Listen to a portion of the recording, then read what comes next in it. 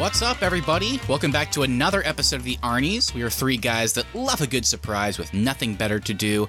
I'm Matt Johnson, and we're talking about Nicolas Cage today, so I'm happy. I'm Keith Baker, and I need to save me breath to cool me porridge. And I'm Austin Terry, and Kevin Smith should not be writing any superhero movies. All of his ideas are terrible. On that, we might be able to agree. We'll see. On today's show, we've each picked some movies that have surprised us in the past, and we're going to chat about them. Pretty simple idea, but should be a good time. Before we get to that, though, of course, Austin, are there any recent episodes we've put out that our audience should be checking out? I think there are. I hope everybody out there listening is an Andrew Garfield fan, because we did just do 2 straight weeks of Andrew Garfield on this podcast. We checked out Andrew Garfield's Spider-Man, and then we also took a listen to his new musical, Tick, Tick, Boom. I think we had fun with both of those episodes. We discovered that the Andrew Garfield Spider-Man may be a bit overlooked. And then the following week, we discovered, hey, Andrew Garfield can sing. So go check those out. For sure. Andrew Garfield is on our mind, of course. The Spider-Man movies pleasantly surprised us, gotta say. Didn't expect it going in. And Tick, Tick, Boom, could it be one of the best movies of the year? I know Keith doesn't think so, but who knows? I think so. Definitely had some good moments, but best movie of the year, I don't know. Who's to say, Keith? That's the question. But with that, let's get into our main topic of today's show. We've talked about overrated and underrated movies in the past, and today we wanted to try and talk about some that surprised us, or I guess provided us with something that we weren't expecting going in. And that can mean a lot of different things for different people. So, Austin and Keith, let me know what went into picking the movies that you did. Was there any big thoughts? Was there anything that you were like, I have to include that one for X reason or Y? What was your criteria, if you want to put it that way? Yeah, I think for me, I didn't do this on purpose, but I did just realize that the connective thread between both of my movies is going into these films, I just thought it was 2 big actors looking to collect a paycheck. I didn't expect anything from the 2 movies that I submitted here today. I thought they were going to bomb, and as soon as you get into them, it's like, wow, we got some good movies here. I'm in for a good time. For me, it was more just random. It was just movies I just happened to see, whether it was on Netflix or Peacock or Hulu, one of the streaming services, and I just came across them. And yeah, I guess it was just more random picks and then just put them on and started watching them. I was like, oh, this is really good. So that's how it came across mine.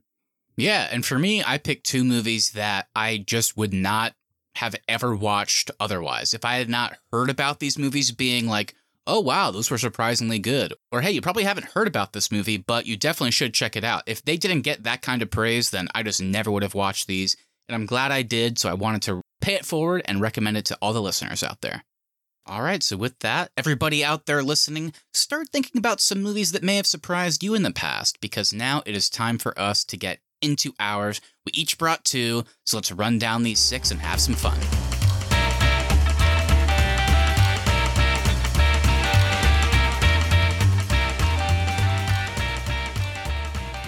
So the first one I have brought to the table is The Clove Hitch Killer. This one was directed by Duncan Skiles, and it stars Dylan McDermott, Charlie Plummer, and Madison Beatty. This movie came out just a few years ago, so it's a pretty recent pick, and I think I first saw it on Amazon Prime, I want to say, and it's, I guess without spoiling it too much, at least off the bat, it's a serial killer movie. Maybe you guessed that from the title, and it just kind of blew me away. Like I kind of said at the top, I wouldn't have watched this had I not been recommended it. And I went in kind of expecting all the classic trappings that you would think from seeing a movie like this. Okay, so the whole movie's going to be about, oh, I guess there's a serial killer, doing their thing, and our main characters are going to stop them or figure out who it is. That's what I assumed. I mean, you think about something like Zodiac or, I don't know, just any other movie you've ever seen about serial killers, and that's what I thought going in. And this one is weird in that it almost feels like primarily a coming-of-age story. We have 2 kids that are our primary main characters, and it's like, what if you found out that maybe a serial killer was somebody in your family or super close to you? Would you try and expose that at the cost of ruining your family dynamic? Would you try and find justice even though it happened years ago? It's this whole weird thing, and my biggest surprise with it in a great way is that they kind of resolve the main mystery of the story way, way, way earlier than you would ever think. I don't want to say exactly when, but it's not near the end. I mean, they kind of get to that stuff pretty quick, and there's no red herrings thrown at you. And then the rest of the movie just becomes, what would you do if you were in these character situations? And I think for that reason, really surprised me. Dylan McDermott is a very charismatic actor that I've seen on TV and movies, but he plays kind of the patriarch of a family, and it's a very hard role to play, very awkward, but kind of charismatic and engaging at the same time. And you're kind of wondering, could this guy be capable of evil? And it's just this whole thing, and just a great package overall. So it's a serial killer drama combined with a coming of age story, and yeah, just really surprised me. What do you guys think? Any thoughts there? Yeah, I was really impressed with Dylan McDermott's performance in this one. I think you nailed it. All the different dynamics he has to play. He has to be this guy who you can see as like a loving father and community leader, and at the same time have like just something more beneath the surface where you could see him as this killer that's been haunting this town. So I was really impressed with his performance. It's something I wanted more of, but when we got it, I liked how it was kind of a cat and mouse game between the father and then the son and his friends. Like I liked all those elements too that were going on in this movie. Yeah, I just started the movie, so I'm not even halfway through it yet. And I watched the trailer before it started. You know, from what I have seen, yeah, it seems like Dylan McDermott's character is going to be making his son very uncomfortable. Yeah, and to that point, Keith, it kind of brings something to the table that a lot of these, you know, I don't know what you would call them, like killer-based movies or TV series, or even like docuseries. Like I think about documentaries that I've seen on Ted Bundy, for example, and they really play up. I mean, the reason this guy was able to do what he did is because he was so charismatic that people just gravitated towards him. And I like that this movie kind of forgoes just like tons of blood and gore and tons of violence that you would see from serial killers. And it really is about, hey, could this guy realistically manipulate you into thinking that he's an actually good guy or that he's not a bad guy? Either way you want to look at it. So they really play with that kind of classic dynamic that you hear about these killers, that they, well, we as the audience are watching like, hey, that's a killer, get away from that person, how could you be so stupid? But in the moment, the characters, you go, oh, watching this movie, I totally get why they wouldn't think that. So I think it's another, you know, point in Dylan McDermott's corner and the writing in general. I mean, really well done. I do have a question for you though, Matt, because I did want a bit more ambiguity from the movie. It doesn't really leave any room for doubt. And like you said, they do answer the question very early on. I was curious how you were left feeling about how like there's really no room to doubt anything in this film. It kind of tells you exactly what the answers are. Yeah. And I think in most movies, I wouldn't like that. I mean, it brings to mind stuff like Inception, where it's like, were you happy with the ending, leaving it so ambiguous? And of course, some movies and TV shows can work that way. But I think you can do something like The Clove Hitch Killer, which, again, I know, Keith, you haven't finished it, but I think it's kind of a fun point to get you teased and the audience teased to watch more because, like Austin said, maybe the ending of this won't be ambiguous. It's going to kind of answer all the questions. But the cool thing is it kind of does a flip on it. So by the end, you're not really wondering, well, man, I wish they would have like brought up some other ideas for who could have done it or something like that, maybe given us some more mysteries. It kind of brings in a really interesting moral dilemma by the end, which I found really engaging. It's like, oh, like some characters are trying to pursue justice in this movie, and that means we have to get this person arrested or kill this person. And then other characters are like, well, we can't do that. I mean, that could totally ruin this small community we have that's so tight-knit. So is it worth doing that?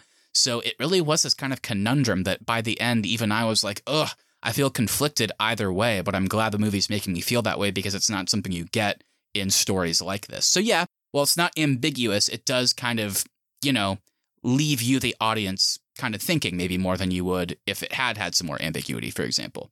Like basically, like I said earlier, what would you do in this situation? Which is like, oh, I don't know. Like, but it's a really kind of weird, fun feeling to have. Like you guys mentioned, he's like this like really good guy. He like serves a lot in the community, and he's a Boy Scout leader. So like the complete opposite of who you would expect to be a serial killer. And for some reason, it just makes it creepier that it's like the person you least expect.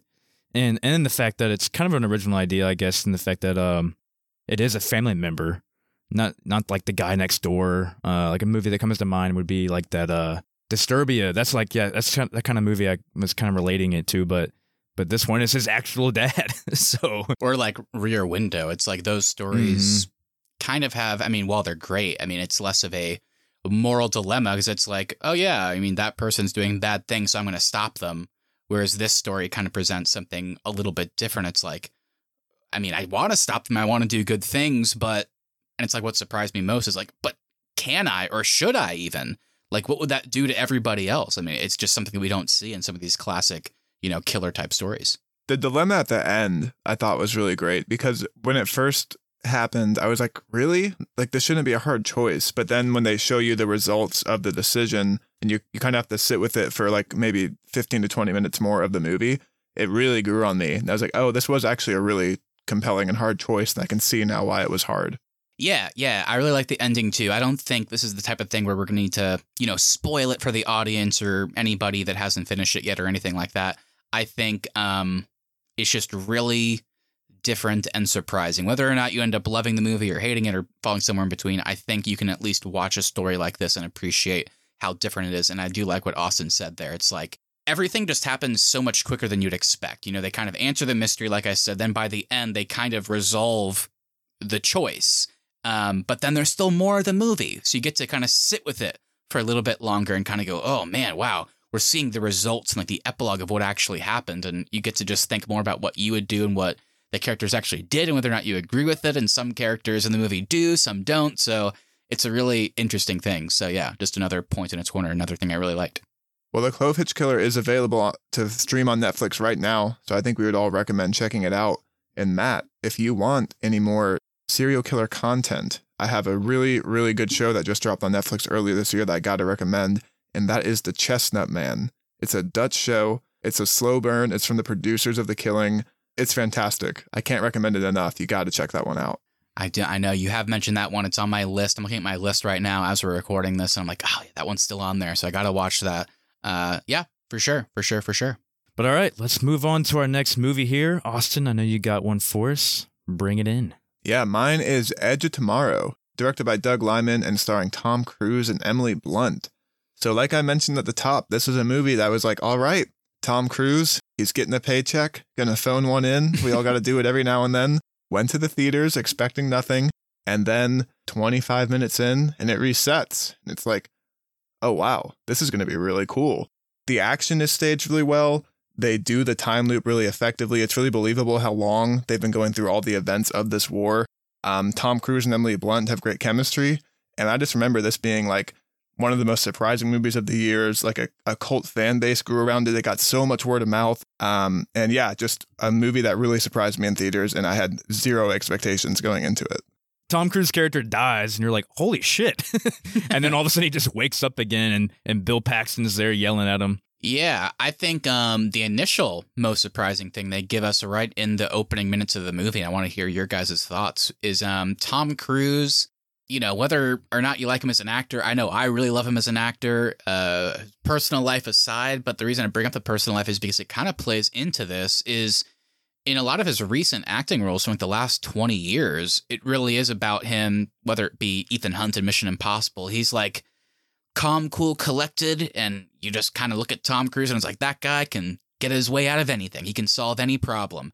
And then in the opening minutes of this movie, it's like, oh, he's a coward.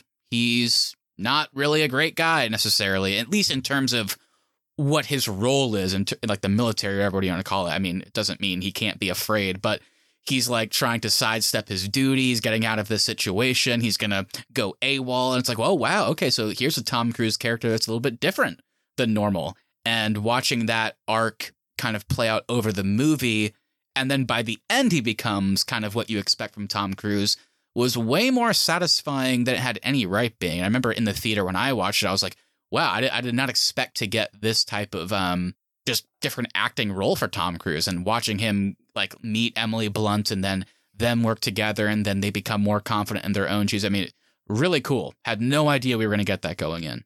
I've never seen a time loop movie set in a full world scale war, an invasion movie. So for me, that was really cool. And it really does feel like a video game, how when you memorize the levels, you know where all the enemies are going to be because you've done it so many times. They really, I loved how much time they spent showing them maybe making it like 100 feet further on the beach and dying, but then mapping it out on their board and planning out each step. And okay, you're going to take 3 steps here, turn right and shoot. I love how much time they devote to them, like actually training and making you as the audience believe that they've done this like millions of times. And I really liked Emily Blunt. Her performance is pretty fantastic. I think this might actually be my favorite Emily Blunt movie.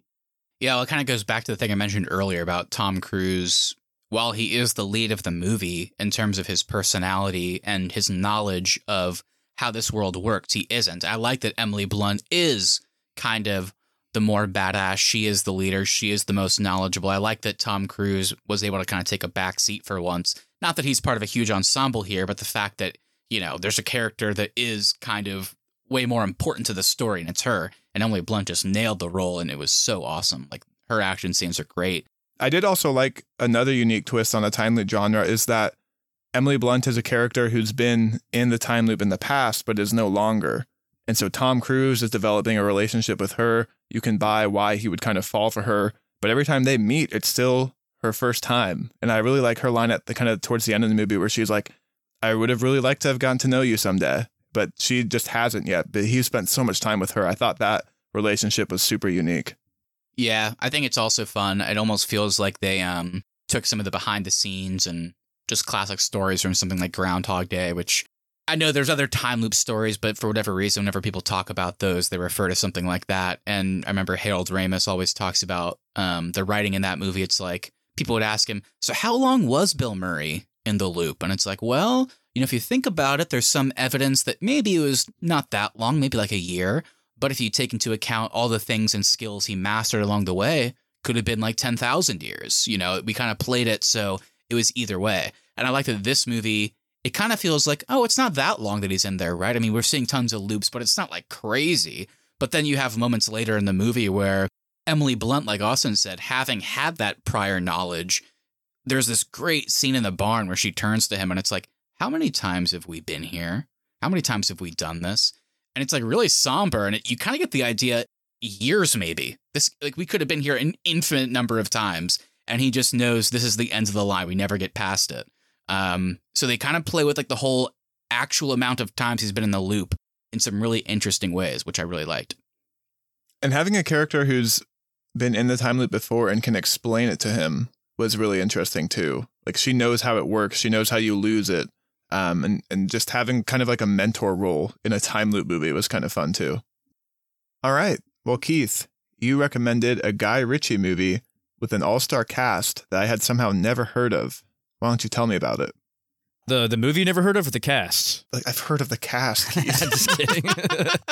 Yeah, Austin, I actually had never heard of. Well, I guess I did hear of Snatch before I watched it, but I didn't really know much about it. I just knew it was a Guy Ritchie movie, and I think before I get into my thoughts, I'll say the cast. It has Jason Statham, Stephen Graham, Brad Pitt, Alan Ford, Lenny James, Benicio del Toro, Vinnie Jones, and many more. So Stephen Graham, Jason Statham play these boxing matchmakers, and so they're going around looking for guys to match up, and they end up finding a guy named Mickey, who's played by Brad Pitt, who's a gypsy. They need him to fall in the fights in order for their boss, Bricktop, to win his money and his bets. And at the same time, there's another heist going on with diamonds, a whole nother cast of characters that are funny, and somehow they all kind of come together to the end, and then the movie ends. And it's just a really funny ride all the way around, and I enjoyed it all the way throughout. So that's kind of my general thoughts on it. This was my first time seeing Snatch, and I was surprised at how unrecognizable Brad Pitt is. His accent's really impressive. Even though you know it's like a gibberish accent, but it's still really cool the way he does it. Yeah, I hadn't seen Snatch all the way through before, and I really, really enjoyed it as well. I think the most impressive thing and most surprising thing about it, for me at least, was whenever they introduced each of the characters in the intro, kind of giving them all a little bit of a like single shot and then throwing their name up on the screen, a little fun graphic essentially, is like, wow, there are a lot of characters here. I mean, how are they going to juggle all of this and tell kind of a cohesive story that presumably will have them interact in some way? I guess all these people are going to be part of this big story. Are they going to come into contact with each other? I have no idea. And then watching it play out, it's like, wow, I think Guy Ritchie and the team really did a great job of involving everybody in the ensemble in just enough of a way. You know, they have some recognizable actors, some more character actors, and some smaller players, but they all come together in a really satisfying way. And by the end, it's like, wow, you know, thinking back to that intro, I really do feel like I got to know each of these characters and had fun with each of them. And they each gave like a great fun performance. And some of them were like, oh, I didn't expect them to go down that path or have that fate. So Yeah, I was pleasantly surprised, mainly just how they handled the ensemble in such a satisfying way. We do have kind of multiple sets of ensembles and ongoing stories, like Keith said. And I think in a lot of movies, they would find a way that they're all involved in each other's lives. And in this movie, it's not really that. They really only all come together in one quick sequence at the end. But somehow it still really works. And you still do get to know each one of these characters, and they all have their own different elements into this grander story. Yeah, and it was also cool because watching the opening of the movie, I was like getting a headache with how like they were cutting with the editing and stuff like that. And I was like, ugh, clearly Guy Ritchie hasn't, refined his style yet. And I was like really not liking it. But then as it went on, it was like, okay, getting more used to it. And you could actually kind of see some of his like auteur style coming through, especially in some of the slow motion fight scenes that, of course, feel reminiscent of the Sherlock Holmes stuff that we see with Robert Downey Jr. and that slow motion stuff like that. Felt very similar to what Guy Ritchie did there. And it's like you can actually kind of see like a young director kind of discovering their style on the way, which is super cool. So if you're somebody that has seen, I don't know, some like more recent Guy Ritchie stuff, whether it be Lock, Stock, or the Sherlock Holmes movies, The Gentleman too, it's like you can actually see where somebody like him kind of got his start and starts to form that style, which is really cool too. It was cool to see Jason Statham not just being like an action hero. Like he's actually having to act in this movie, which I thought was nice from Jason. Yeah, and he was also like our main narrator. I wouldn't call him the main character in the story, but I mean, he is the one providing all the narration, and it was really pretty engaging, so that was fun to see too. What y'all think of Alan Ford as Bricktop? I actually thought he was actually probably the most disturbing and kind of the character that had like the most, weight to him. Yeah, it's funny though, because he's surrounded by all these fighters and these guys who are experienced like shooters or whatever. Like they're all good at something. Physically, he doesn't appear to have any of those traits, but he's somehow still the most menacing person on screen. Yeah, he had like the Bond villain vibe because it's just like, oh, he doesn't seem that scary. Then whenever you meet him and start talking to him and you find out that he literally kills all these people all the time or has his cronies do it, and then they cut them up and he has a pig farm. He has just enough pigs so that they can kill people and like shave their bodies and remove the teeth and just throw uncooked meat into a farm of starving pigs that they'll eat it. And I guess hungry pigs can do that in just a couple minutes. So it's basically just like a convenience thing for him. It's like, oh my God, this guy's terrifying. From my experience working on a pig farm, I can confirm pigs will eat anything. There you go. Even each other. So don't die around a pig. Moral of the story. Thank you, Guy Ritchie.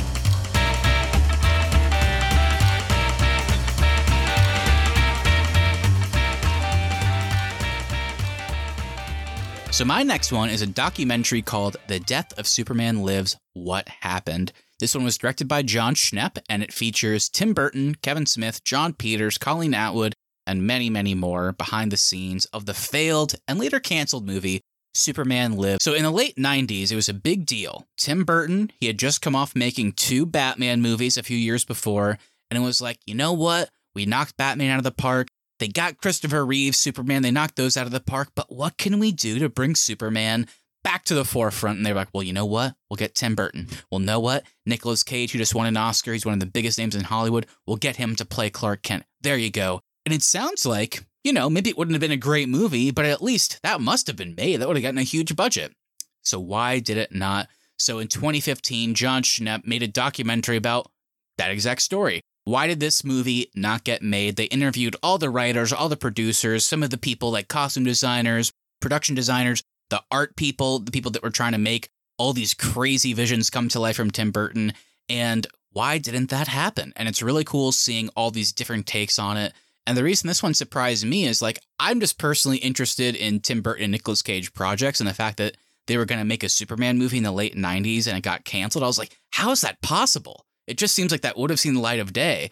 But the cool thing about this documentary is after you get through the first maybe, 20, 25 minutes, it starts to become more about the Hollywood machine in general. How many hands are kind of in the cookie jar when it comes to these huge blockbuster movies, and how everybody has an opinion. And sometimes if somebody owns the rights, maybe they're not that involved with the project, but you kind of have to listen to them and do what they say. Maybe by the end of a project, you have 3 to 5 different writers working on something, but one director. And how is this a cohesive thing?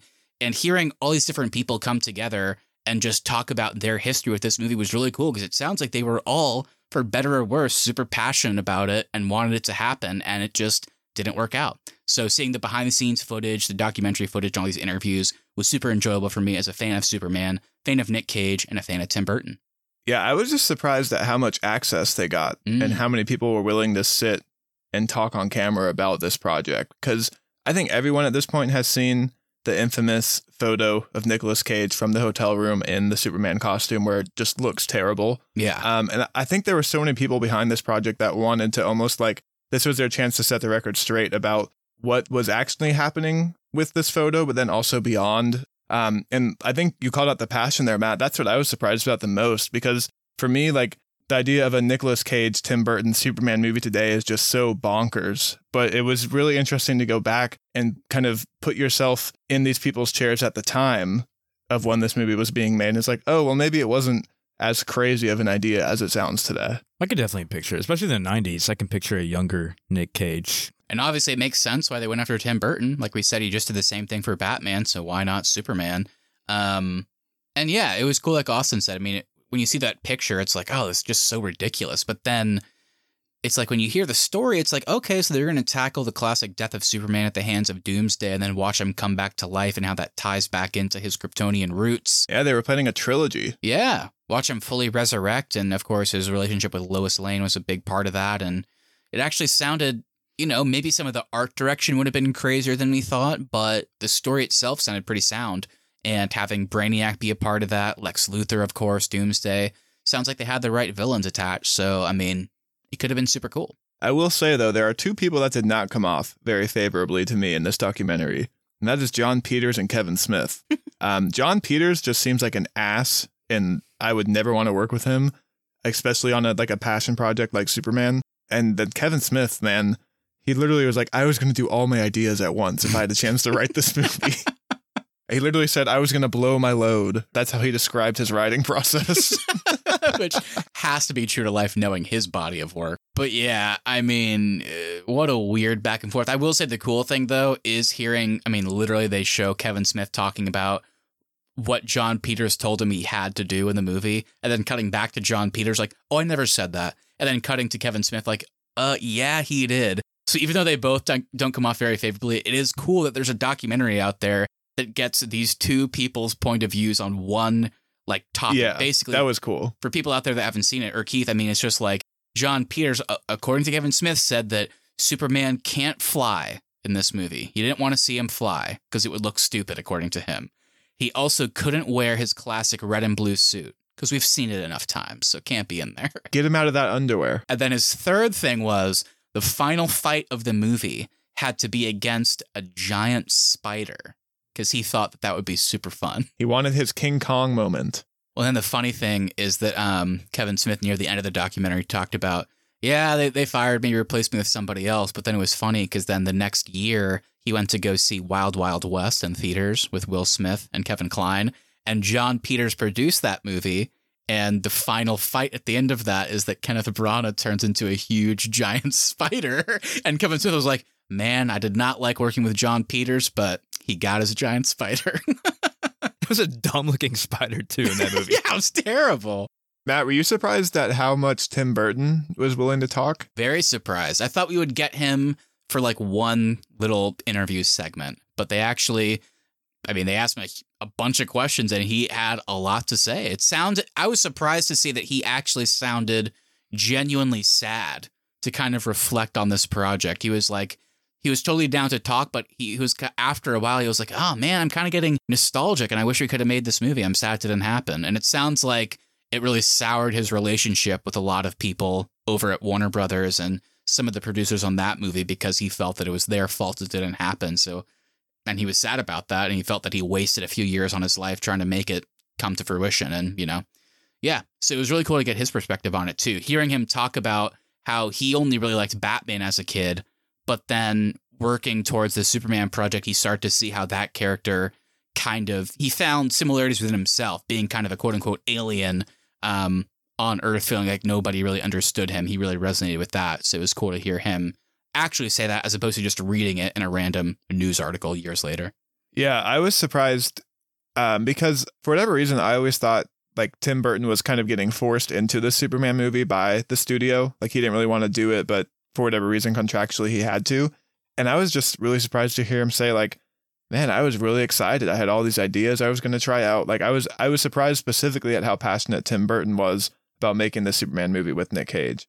And then on the flip side of that, I was surprised that Nick Cage didn't talk at all for this documentary. Yeah, I was disappointed in that. I don't know why. I don't know why they couldn't get him if he was like shooting something at the time or if he was busy, but he's such a Superman fan. It sounds like he would have, he named his son Kal-El. So it sounds like he would have been down to talk about Superman, but for whatever reason, he wasn't on it. It was really cool seeing the behind the scenes stuff of him, like trying on outfits. What my favorite moment of the entire documentary is. It had so much footage. Yeah. And I think, Keith, you'll like this and the audience, but there's this one really cool moment where he's in the hotel room and he's trying on Clark Kent outfits of like what he would look like as the Daily Bugle photographer or whatever you want to call it. And he's wearing like a very loose sports blazer, a Mickey Mouse shirt. He has kind of long hair and then like, big glasses or whatever. And they were like, why are you wearing that? And he was like, well, my interpretation of like what an alien on Earth would be, this is how that alien would look at other people. And this is what he would deem normal. Like, he just like sees like a figure like Mickey Mouse. It's like, oh, I guess people like that. So I'll put that on my shirt. I guess people, that's cool. And so it was kind of a really interesting take on Clark Kent, too. We heard a lot about Superman, but he had some interesting ideas, I think, for the actual persona, which we haven't seen in certainly, I would say, the modern takes or even some of the past takes. So that would have been cool to see, too. Yeah, some of those takes wouldn't really work, though, because Clark Kent grew up on Earth. I so know. I was thinking about that, too, and I was like, oh, maybe that doesn't work at all. So, who knows? They tried. Or I loved how, when there's more footage, too, of him trying on Superman costumes, he's talking with Tim Burton. I can't remember word for word, but basically he's like, we're going to do everything different, and it's going to be weird. And then him and Tim Burton, look at each other, and they fist bump. I was like, oh, my God. Yeah, so the last thing I'll say on that before we move on is I think there's tons of things about this one that surprised me. I think if you're somebody that doesn't even love comic book movies or anything like that, this might be a documentary worth watching. I think it's free on YouTube because, like I said, it really does get more into the big budget Hollywood film process. How these movies kind of come from an idea, they put money behind it. You see how just the sheer amount of people that work on these types of things. And then sometimes the plug gets pulled and it's all over. And it's kind of sad, but you actually get to hear from all these different people. So it's cool in that sense. I can definitively say by the end, I went into this the first time not really caring if I ever saw a Nick Cage or Tim Burton Superman movie. And by the end, I was like, kind of sad we didn't get it, for better or worse. I left wanting to see what it would have looked like. I still don't think it would have been good, but I would definitely want to see what they would have tried to make. Something else I'll call out too is how many hours of work go into making a movie before you even start shooting. These costume designers and these production people spent hours and hours and hours working on just making a Superman metallic suit light up correctly with fluorescent lighting, stuff like that you have to make so you can do tests with the actors and get things ready to shoot.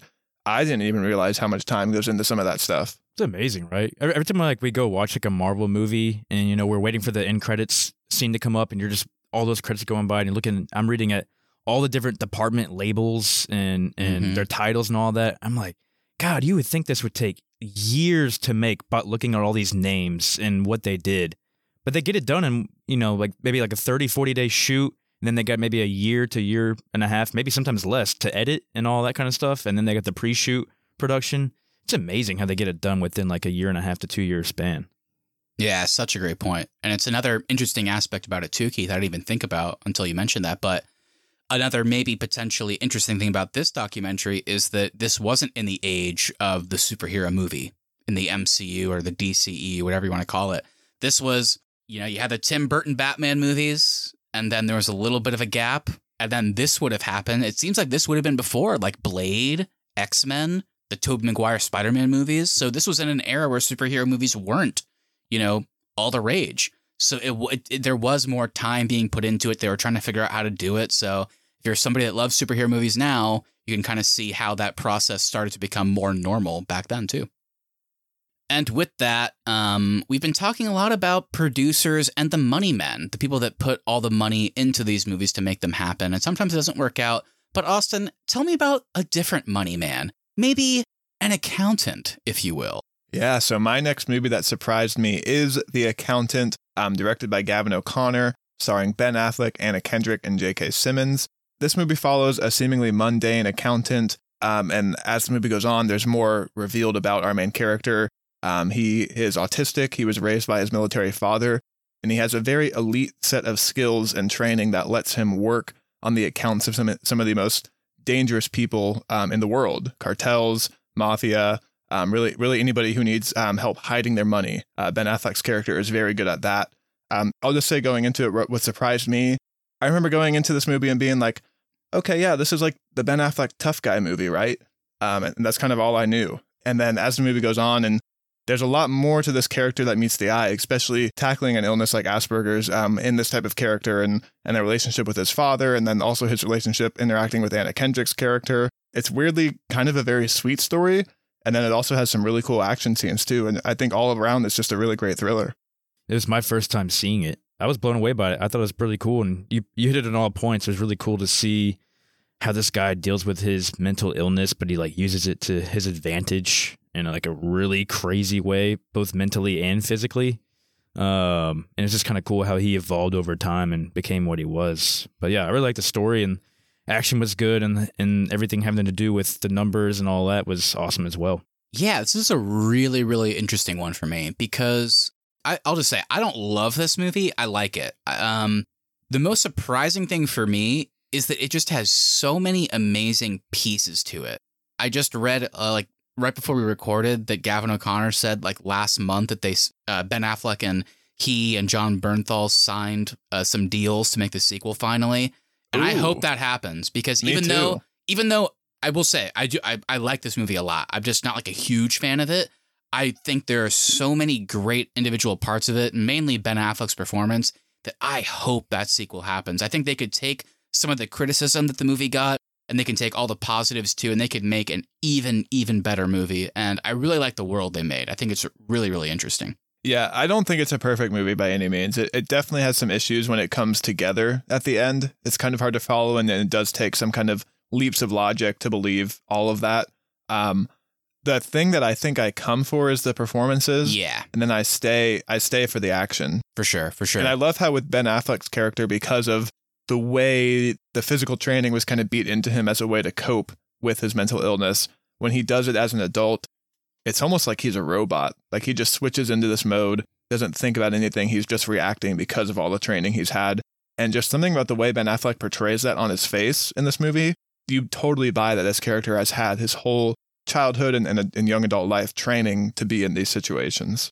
And I just like how his whole persona filters out bad people from like his personal life. Like it automatically filters it into like good people, like Anna Kendrick's character, J.K. Simmons' character, and then the couple at the farm who let him use their land for shooting and all that. I thought that was really cool. I really like the action as well. I was hoping we'd get a little bit more of it, but on the flip side, in a positive way, I was really surprised that I guess you would call it maybe the titular accounting was kind of interesting. And watching fun him, to watch too. Yeah, watching him be served a problem from this huge client of where's this money going, and then watching him over the course of a night essentially discover that problem, watching him explain it to other people. I was like, wow, this is shockingly engaging for something that should be pretty mundane. So they did a really good job filming that and having Ben Affleck read those lines and deliver all that. Anna Kendrick's great in the movie too. She always brings like a wit and charm to her roles, but especially in this movie, like taking a character like her and putting her in this violent world somehow just kind of made her more endearing, I feel like, in this movie. I just love how she conversates with him. She knows he's awkward, but she's kind of awkward too, I guess. So it kind of fits. That one scene wherever the guys are racing one of the numbers on the board, I was like, oh shit. Ben Affleck's going to shit a brick when he gets in here. There's a standout line from Ben Affleck in this movie that makes me laugh every time I see it. And it's in the opening when he's just helped the couple and he's saying goodbye to them. He comes back into the office and like the little secretary later is like, I love to set you up with my daughter. And he's just like, hi, how are you? Just goes straight back into his office. Shuts the door. Yeah. He's really good in this. He's really good. I will say this movie also handles flashbacks really well. Oh, yeah. I'm excited every time we get one. And that's good to call out because I don't think flashbacks ever elicit that feeling, like ever for me. It's like sometimes, oh, okay, cool. I'm probably going to get some interesting information. But in this movie, I was like genuinely, okay, yes, I want to see more of his childhood and see what led from him being where he was at in the initial neuroscience facility to where he is like as an actual accountant. Like, how did he get there? And so seeing some of those flashbacks was really, really cool.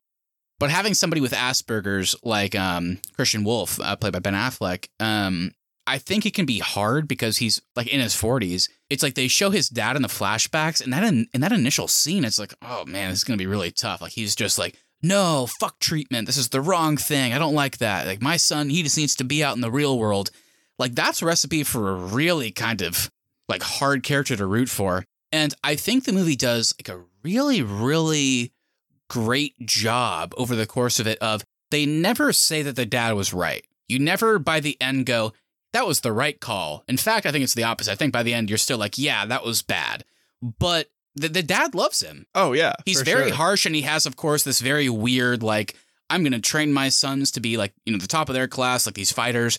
But he still loves them both equally. And at the beginning, based on that initial scene, it's like, oh, I guess he's going to resent this kid. That's never the case. So there's some really cool kind of subversions, I guess, which I did not know going in, which I really, really appreciated. And the flashback scene, too, where his father just steps in front of the bullet for Christian is like super emotional. Like they did a really good job of making you attached to this father and also being attached to how he relates to Christian's life. I like the whole brother dynamic too with him and John Bernthal.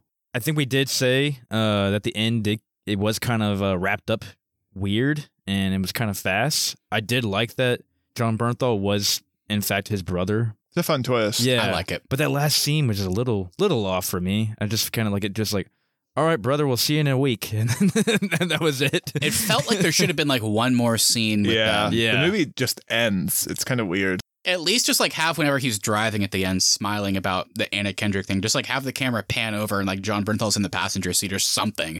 Just anything. But I really actually like that twist too. I guess what I was referring to, and I'd be curious what you think, Austin, is I think maybe they realized, it feels like the writers realized in real time that the J.K. Simmons twist maybe was one step too far, because I think the Anna Kendrick resolution is great. The John Lithgow resolution / villain twist is great. The John Bernthal brother twist, I wouldn't call it great, but I would call it really fun. Like, whoa, I didn't see that coming. All that stuff works. I just think like this weird, like cop or FBI involvement is kind of interesting. But again, that's another piece that I think could really be developed in a super cool way in the sequel. That's the thing that falls apart for me is the J.K. Simmons and Christian Wolf relationship, how he's just been feeding him information for everybody that breaks his moral code.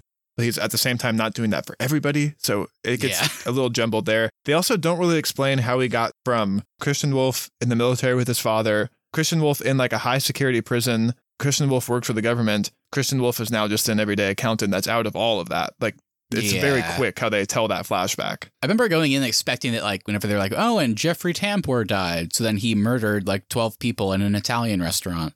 It wasn't an Italian restaurant. But I just assume whenever you hear all the accents, I was like, it must be an Italian restaurant. Oh, my meatball. But I always expected like the dad was like the cause of that. And it's like, oh, no, it's not. So that's kind of interesting. But yeah, it definitely gets muddled by the end. But there are so many good like storylines left open that God, it's been so many years, but you got to return to the accountant world, Gavin O'Connor. You have to. Remember when Gavin O'Connor was going to make a Batman movie? Was he? At some point, he was attached to that Ben Affleck movie. Ooh.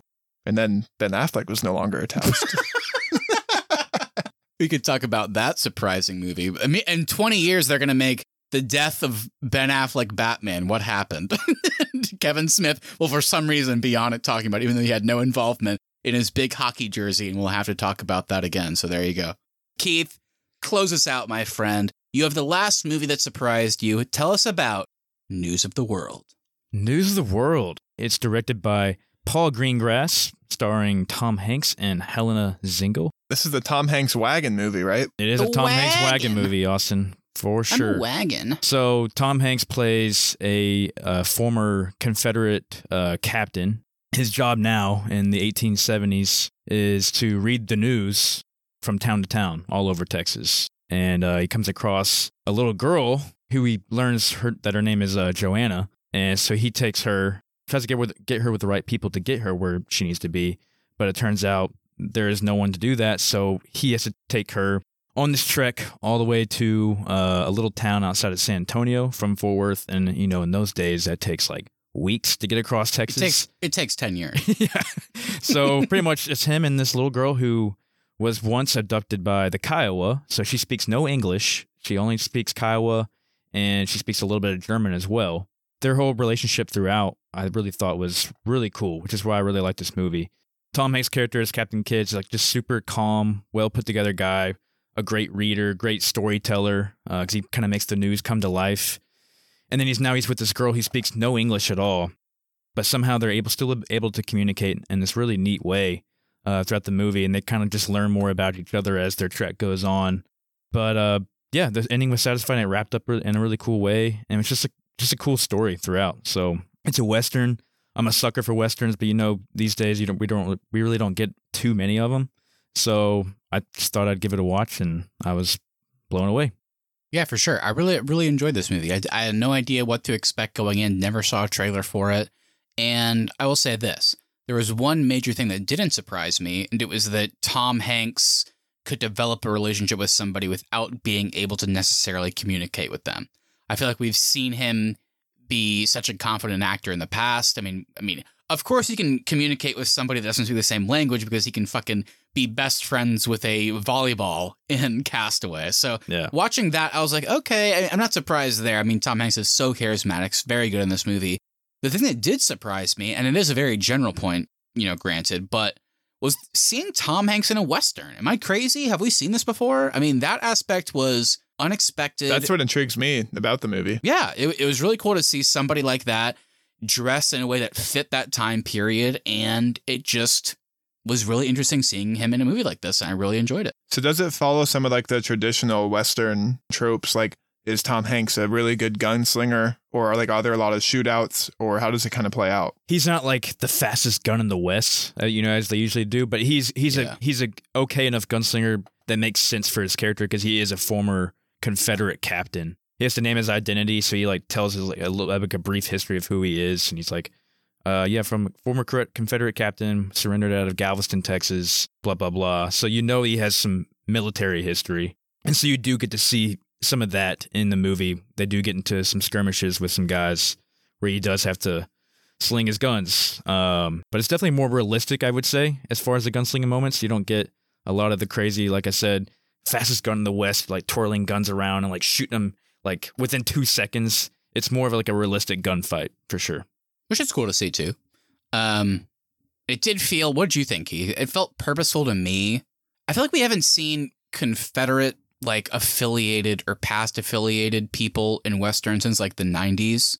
It almost felt purposeful, not in a bad way, but to have Tom Hanks play that character, because I wasn't like, obviously, Confederate ideals or affiliation is like, oh, I don't like that at all. But then after it goes on and you see, oh, that was in my past, I surrendered, I'm Tom Hanks, and then I'm developing this relationship with somebody else. It was like, okay, I guess I can root for this character, at least try to. So you warm up to them a bit faster than I expected, which I think was a good choice. Do they go into why he was in the Confederate Army? Do they try to flesh that out at all? I think he just lived there. Yeah. And so that's a big theme with a lot of people like don't really realize with that part of history is that some people didn't fight for the Confederacy or the Union because of like their beliefs. They just fought just out of that reason. They just lived there because they just happened to live there. There was no part of his character that seemed like against abolition. And he's actually a pretty non-biased guy because he has to be, because that's what his job is. He reads the news, so he can't. Good point. Yeah, so he says it exactly as the newspaper says, but he kind of brings it to life and kind of puts a cool flair on it to kind of give the people a good story, because back in those days there's no TVs or anything like that, so these people pay a dime to go sit in whatever they're sitting in, like the cabin or a pavilion area or whatever, to listen to this guy bring the news from around the country to life. The performance of Helena Zengel, she was really good in this movie. I mean, able to speak 3 languages for one. Well, she doesn't really speak English at all, but she speaks Kiowa, and then she speaks a little bit of German. Not just her speaking parts, but just her emotions overall in the movie. She's really believable of who she is. She's like a former German-born girl in Texas, then abducted by the Kiowa tribe. So it's just all, yeah, she just put on a great performance. Yeah, that was cool. She was able to emote while like transitioning multiple languages in certain scenes. So for a very young actress, I mean, that was super cool, super impressive, and somebody to watch for sure. So I'm really hoping that something like this kind of propels her into not necessarily bigger projects, but just a lot more projects. And I'd love to see her in some more high profile stuff too, because she was great. For sure. Is there a lot of silence in this movie since the two of them can't really communicate? Not as much as you think. No. It's almost like they're talking to themselves. Yeah. But they're both talking at the same time. So it's like he's communicating his thoughts and she's communicating hers. And then it's just they somehow form a scene around that in a weird way. So yeah, not a lot of silence. I wouldn't say so. So I didn't do the proper research. I'm not sure if you guys know this, but we just provided 6 really great movies in my opinion. So the audience, if you have not checked out these movies, they really surprised us in one way or another, or maybe more, so check them out. But here's what I know. These movies did not receive the praise they deserved. But no need to fear, the Arnies are here. I say that in my sleep every single night. But we have our own award show, of course. So my friends, out of all 6 of these movies, what do you want to give an award to? Could be an actor, could be an actress, could be just a random part of the movie. What are you thinking? What do you want to do? Who wants to go first? Well, despite the fact that our topic today is surprised, my award is the Nick, You Disappointed Me award. No. And that is, No. Are you telling me Tim Burton calls you up, says, Nick, I want you for Superman. You're my number one choice. I won't do it unless you're Superman. You're going to be long-haired.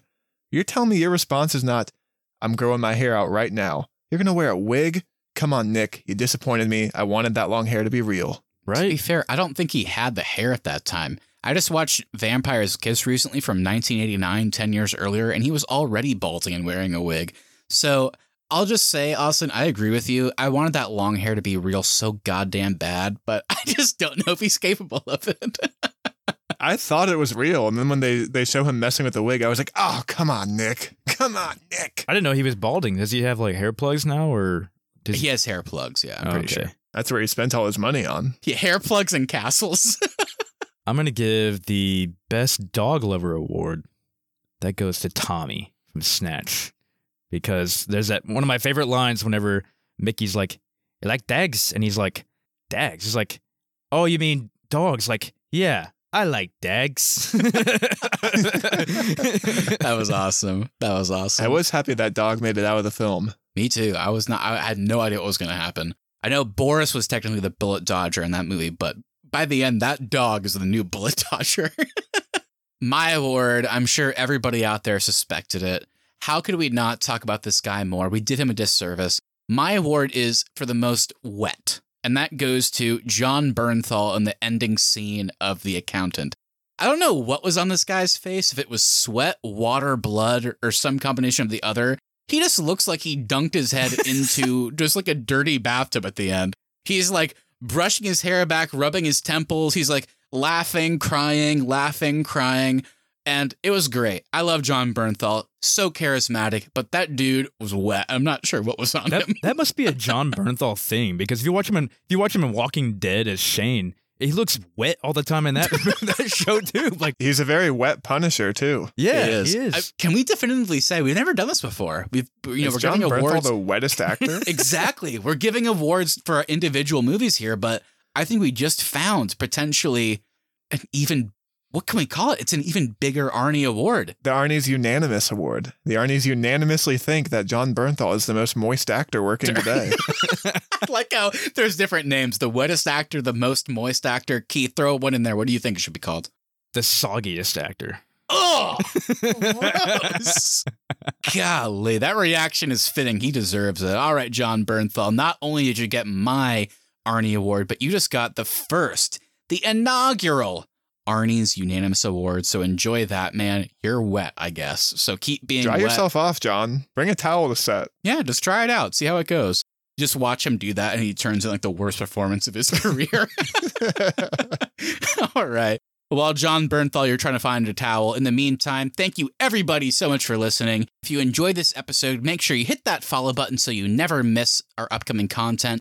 Also, if you wouldn't mind sharing us with a friend, we really would appreciate that to continue to grow our show. Please leave us reviews as well. Even if you don't want to write anything, leaving us a 5-star review on Apple Podcasts, Spotify, or wherever you get your podcast really does help us out.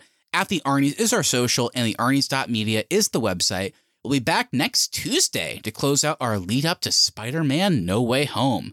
We covered Tobey Maguire and Sam Raimi's trilogy, Andrew Garfield, Mark Webb, and Emma Stone's later 2 movies, and now it is time to enter the MCU to discuss Tom Holland's entries before the new one comes out in a couple weeks. My friends, are we excited about this? I gotta say, I'm nervous for this one. For as much as I loved Andrew Garfield, I'm worried Tom Holland's now not going to live up to Andrew Garfield's Spider-Man. Whoa. Yeah, I'm definitely looking forward to watching this way more than I am Hawkeye. That got me. That was good. You're not liking Hawkeye, Keith?